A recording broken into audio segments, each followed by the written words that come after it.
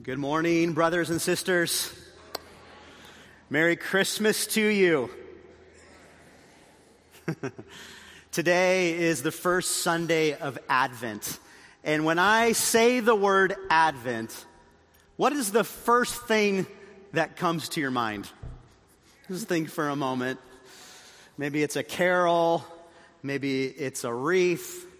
If you're similar to me, the first thing that comes into my mind when I think of the word Advent is an Advent calendar. And specifically, an Advent calendar where you open the mysterious window and there's a glorious piece of chocolate. Are you with me? This is Advent for many. It kind of starts and ends with chocolate. So maybe not a bad place to go. But Advent can go so much deeper than even a piece of chocolate. Advent in Latin, it's the Latin word adventus, which means coming or arrival.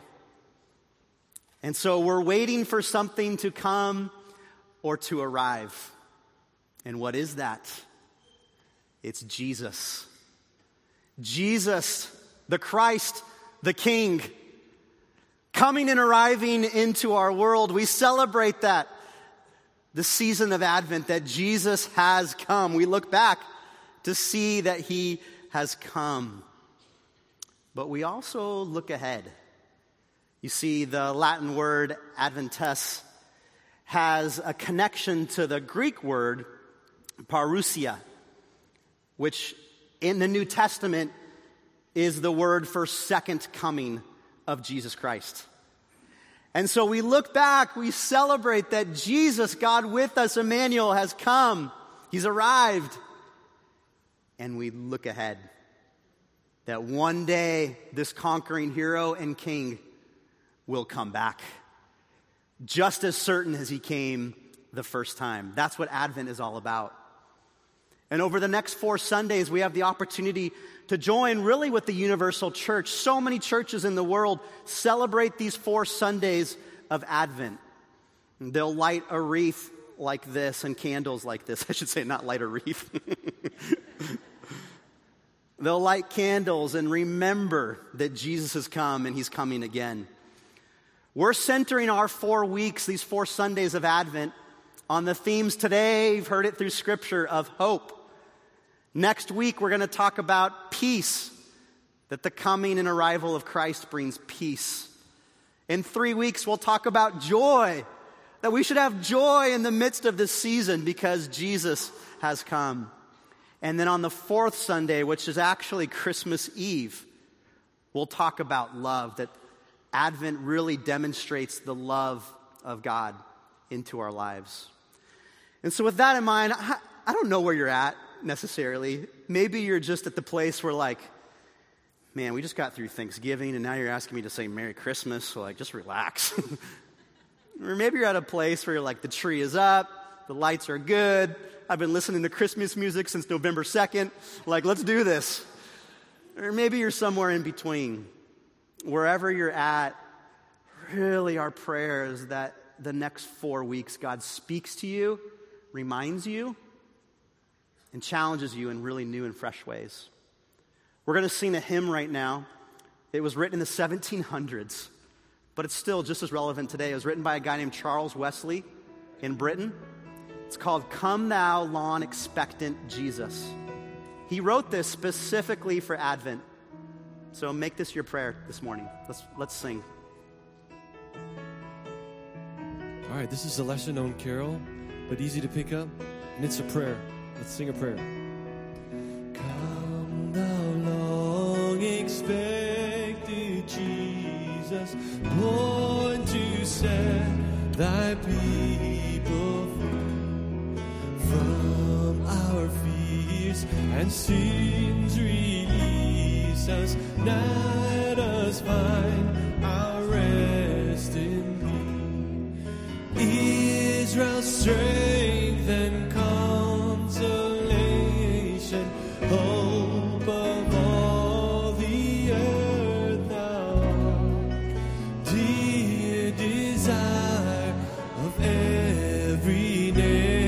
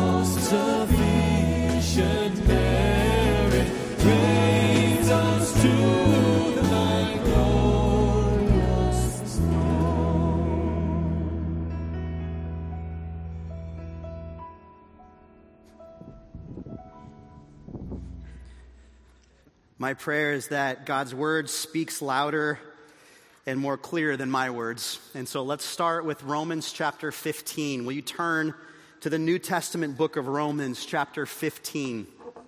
It's the last part of that book. Romans 15.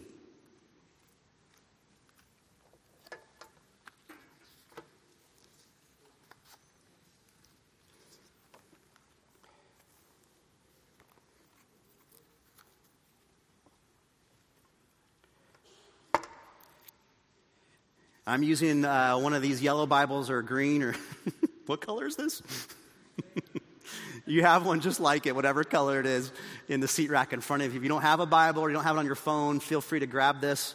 In fact, if you don't have a Bible that you're using at home, take this Bible. We'd love to give it to you as our gift. Romans 15, verse 13 is where I want us to focus our attention. Listen to these words. This is so good. It says in Romans 15:13, now may the God of hope fill you with all joy and peace in believing, so that you'll abound in hope by the power of the Holy Spirit. Maybe your coffee has already worn off today. Maybe you haven't had a chance to have coffee. Maybe you're just feeling a little tired. So let's give this scripture the attention it deserves. Let me wake you up a bit. Let's say it all out loud together, okay? Will you do this with me? Here we go. Now may the God of hope fill you with all joy and peace in believing, so that you will abound in hope by the power of the Holy Spirit. You getting it? All right, turn to someone next to you or across from you, and you can look at the screen or in your own Bible or phone, and will you say this simple verse to the person next to you or across from you, and then let them say it back to you, okay? So go for a moment. Romans 15:13. Say it to one another.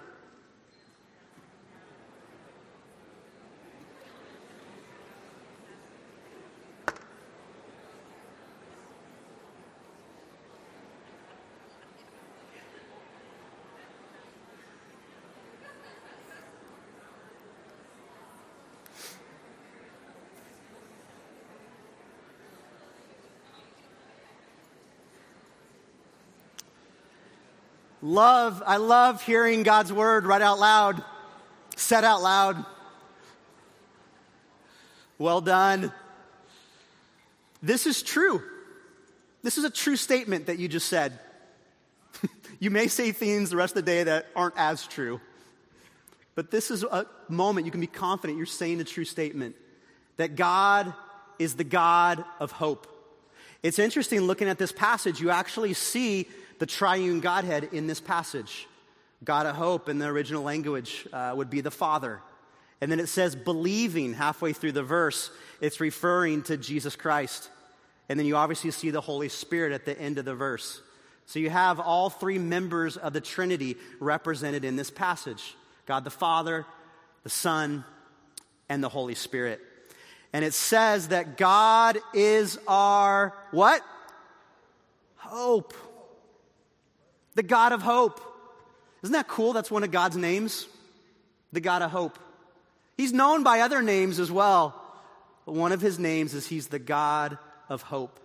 Which means he is the author and creator of hope.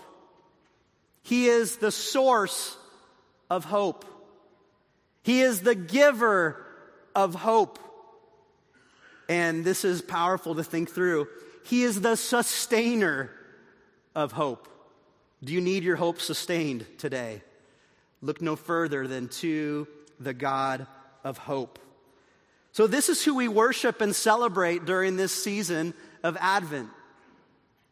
A God that we can have hope in, a God that's known for hope. But we live in a broken world, and part of living in a broken world is there's consequences to that. And this word hope, this term can get misused. In our culture here in 2017, hope really basically means a wish. Like, I hope you have a good birthday.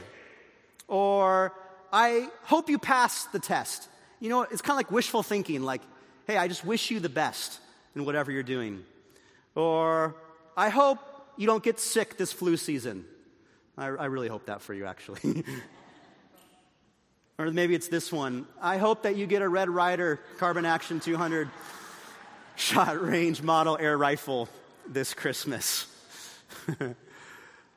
But it really represents wishful thinking in our culture when you say the word hope. But when you dive into the biblical definition of hope, it means something a lot deeper. I'll totally butcher this word, but just go with me on it. Halipsis.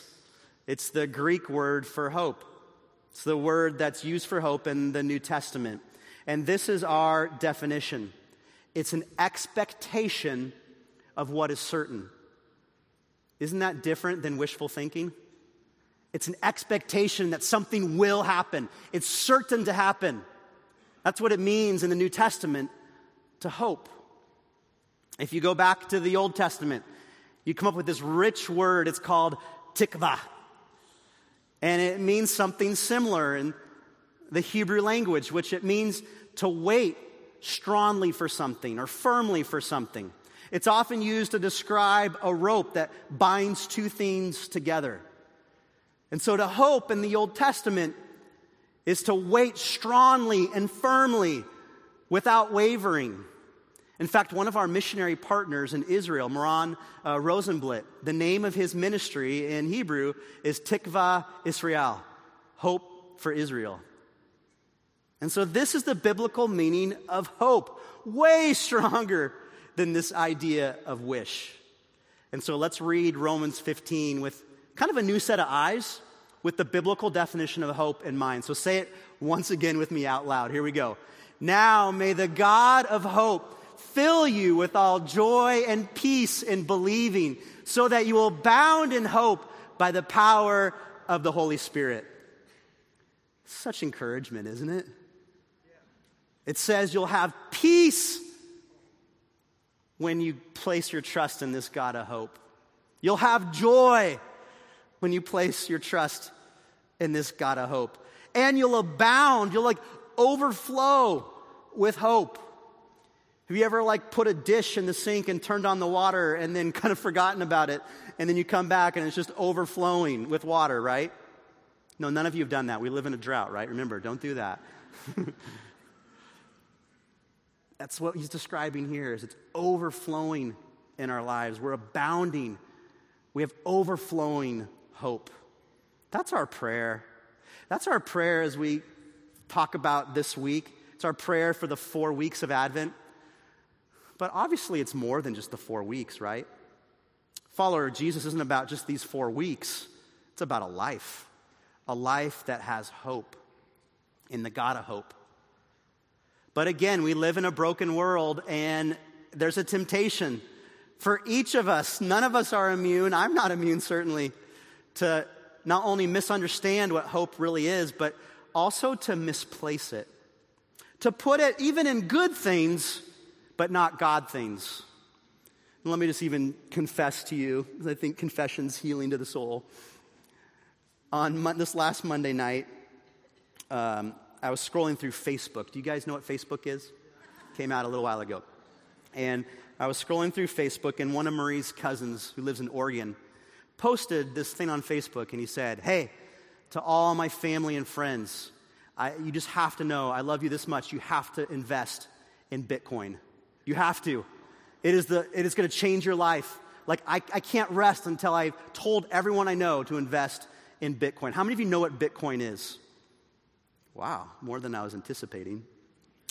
Okay, a little disclaimer. I am not telling you to invest in Bitcoin. I'm not telling you not to invest in Bitcoin. I am completely absolved of any influence in your life about Bitcoin. Okay, do we have an understanding there? Okay. Just want to put that out there. But Monday night, I read this thing from Marie's cousin, my wife's cousin. Hey, you got to think about this Bitcoin. I'd kind of heard about it. So I have a message to write. I have a family to love and be present with. But instead, I went on a 3-hour Google search about what Bitcoin is. And I can't totally describe it to you to this moment. Maybe some of you can help me after the service. But what I can tell you is last week, one coin was worth $7,000. And on Monday, it was worth $10,000.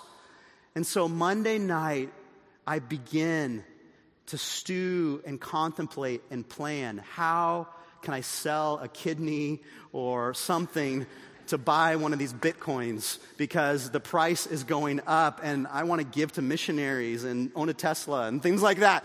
And so this was my life Monday night. Now, I'm not Bitcoin. Yeah, it's okay to invest in things. But my hope was subtly shifting from primarily being in the incarnation of Jesus and his return to how I can make myself financially secure, healthy, wealthy, and in control. And that's just Monday night. I'm not going to tell you about Tuesday, Wednesday, Thursday, Friday. This is our lives. We're all tempted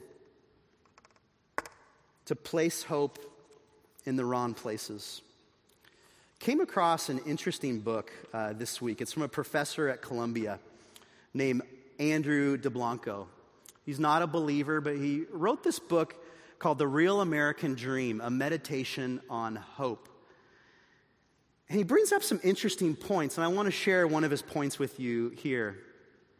He says generally, this is a very general observation from a professor at Columbia in humanities.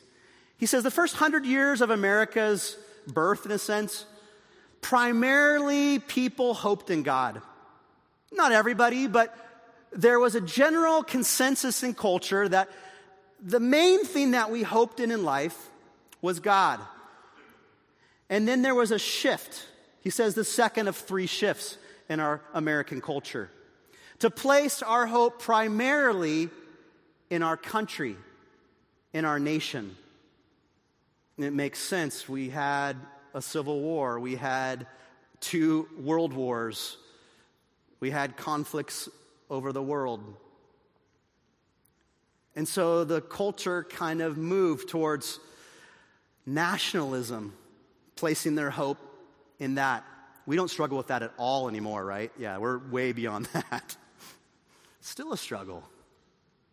But there was another third shift that this humanities professor at Columbia observed, and that is that in the last few decades, the shift has really changed to have the primary hope of our culture in ourselves, in human development, in my potential. Now, again, there's great things about trusting and having confidence in yourself. But if it's your number one hope, how's that going for you? We live in a culture where in the last 4 decades, antidepressant medication has gone up 400% in use. Now, a disclaimer, there's many very viable medical reasons to take antidepressants, and I endorse that. And yet we as a culture, and I don't have to spend a whole lot of time convincing any of us, we're a culture that's more depressed, discouraged, and in despair than probably any generation before, as we've placed our hope ultimately in ourselves, and then we're let down. C.S. Lewis is the author of the great Chronicles of Narnia series. In Lion, Witch, and the Wardrobe, he has this really interesting quote when he talks about the White Witch, or the White Witch cast this spell. And the spell basically says this: it's always winter, but never Christmas. Have you ever felt like that? It's always winter, but it's never Christmas. As we live in discouragement, despair, lacking hope. C.S. Lewis also wrote one of the classics in Christianity. It's called Mere Christianity. If you haven't read it, put it on your list for Christmas. It's a great, great book to read through. It was based on a series of radio lectures that C.S. Lewis gave in England. He put it into a book, and there's an entire chapter in Mere Christianity on hope.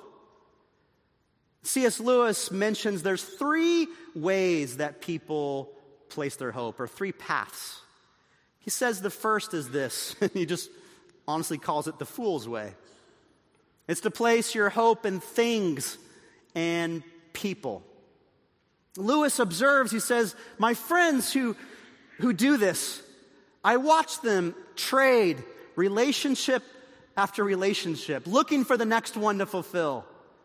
My rich friends, I see them trading stuff for stuff, toys for toys, thinking the very next thing will be the thing that fulfills them. He said, this is the fool's way. The book of Proverbs would seem to back up C.S. Lewis if you read the Old Testament book of wisdom there, the Proverbs.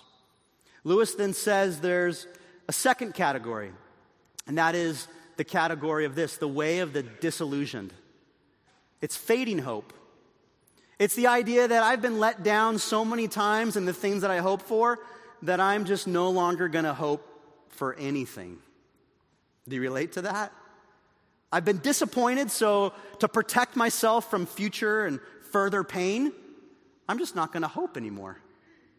I'm going to be neutral when it comes to hope. Lewis says this actually would be a plausible way to go if there wasn't a God of hope.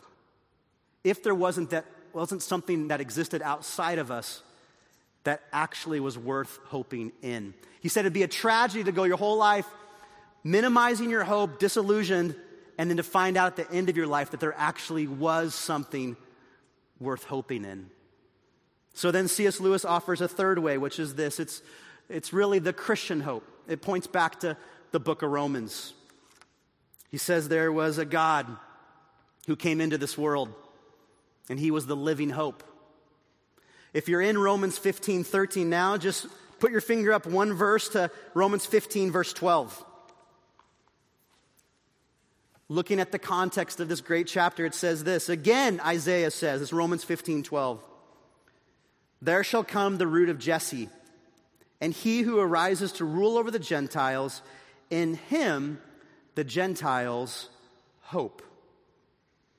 It's possible, it's not on the screen here, but in your Bible, it's possible that this or portion of this verse is capitalized. It's one of the ways that in our modern translations, we tip off the reader that this is an Old Testament quotation. So whenever you see something in all caps in your New Testament readings, let it remind you that it's talking about something in the Old Testament. And this is talking from Isaiah chapter 11, verse 1. So go from Romans and just start going backwards in your Bible, and you'll eventually hit Isaiah. I want you to turn to Isaiah chapter 11.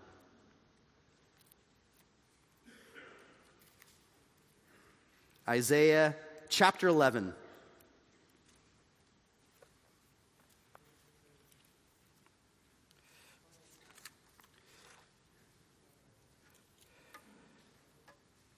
Let me give you some context of this verse.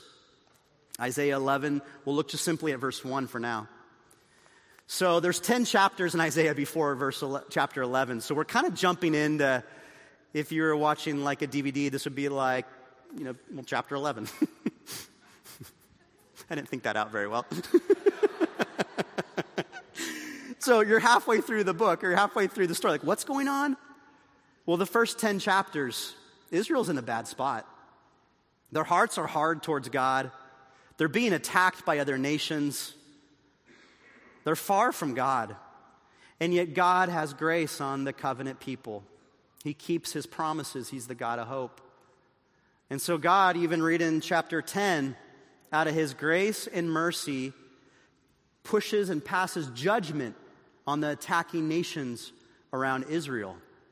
And in one of those nations, right above chapter 11, verse 1, it says, God will cut down the thickets of the forest with an iron axe, and Lebanon will fall by the mighty one. It's this analogy or portrait that picture a forest and picture all the trees being chopped down, and all you have is hundreds and hundreds of stumps wherever you look. This was God's judgment on the surrounding nations. And Israel is left in the smoldering dust going, what's happening here?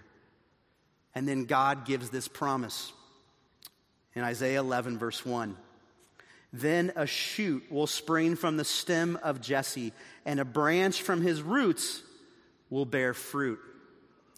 In the midst of complete despair and discouragement for the nation of Israel, there's hope. Out of all the stumps that are broken down and chopped down, there's this stem. And there's a root. And it's from the nation, or it's from the family of Jesse. Which if you dig in through the Old Testament, you realize, it's talking about the family of King David. And David had a promise from God that his family line would endure forever.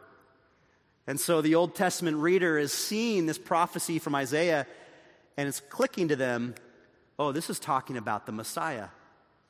In the midst of discouragement and despair and a lot of hopelessness, something really hopeful is happening. The Messiah is being prepared to come to the world. And you can keep reading, and I encourage you to read verses 2 through the rest of the chapter sometime today or this week. Put a bookmark here, because you have such hope as it's revealed and prophesied what it would look like when Christ came the first time. And then also you have some encouragement and hope of what will happen as Christ returns, right here in this chapter. But in Isaiah 11:1, we see that Jesus, the Messiah, is our hope in the midst of misplaced hope. And so C.S. Lewis's thought is place your hope in God. That's the correct way to go. That can feel a little bit cliche though, huh? Just placing my hope in God. Okay, what does that mean? Well, specifically, it means that you're placing your faith in Jesus Christ. You're saying, Jesus, I believe that you're the Messiah that came into this world, lived the life that I could not live, went to the cross not for what you had done, Jesus, but for what I had done. The ultimate tree at Christmas is not a Christmas tree, it's the tree at Calvary, as Jesus sheds his blood on the cross. And he invites anyone hopeless to place their hope in Jesus as their Savior, their leader, the Lord, the Messiah of their lives. And after that, as a child of God, then the way of hope, the way to place your hope in God, is to trust him with certainty that he's coming back again. To have that confident expectation that God is coming again. And don't you want that? Don't you want God to come back? Think about this. Think about all of the pain in this world. Think about the fact that there's kids today around our world happening right now who are being abused in slavery. Think about the fact that there's kids with no parents who are wandering the streets, homeless and in despair. Think about the own cycles in your own family that have carried down generation after generation and have held people back and caused them to fall away from God. Think about people you know who are struggling with addiction. And now think about the fact that Jesus is coming back to break people free. To break people free from addiction and dysfunction and slavery and everything under the sun that is sin in this world. Christ is coming back to make all things new. And that should be a reason to have hope. This last Monday, a good buddy of mine who goes here to Calvary passed away. He went to be with Jesus. His name is Chuck Ball. Chuck introduced me to Albania and introduced several of us to Albania. Chuck would sit right here in these rows right here. In fact, he was here last Sunday. And on Monday, Jesus stopped his heart, called him home.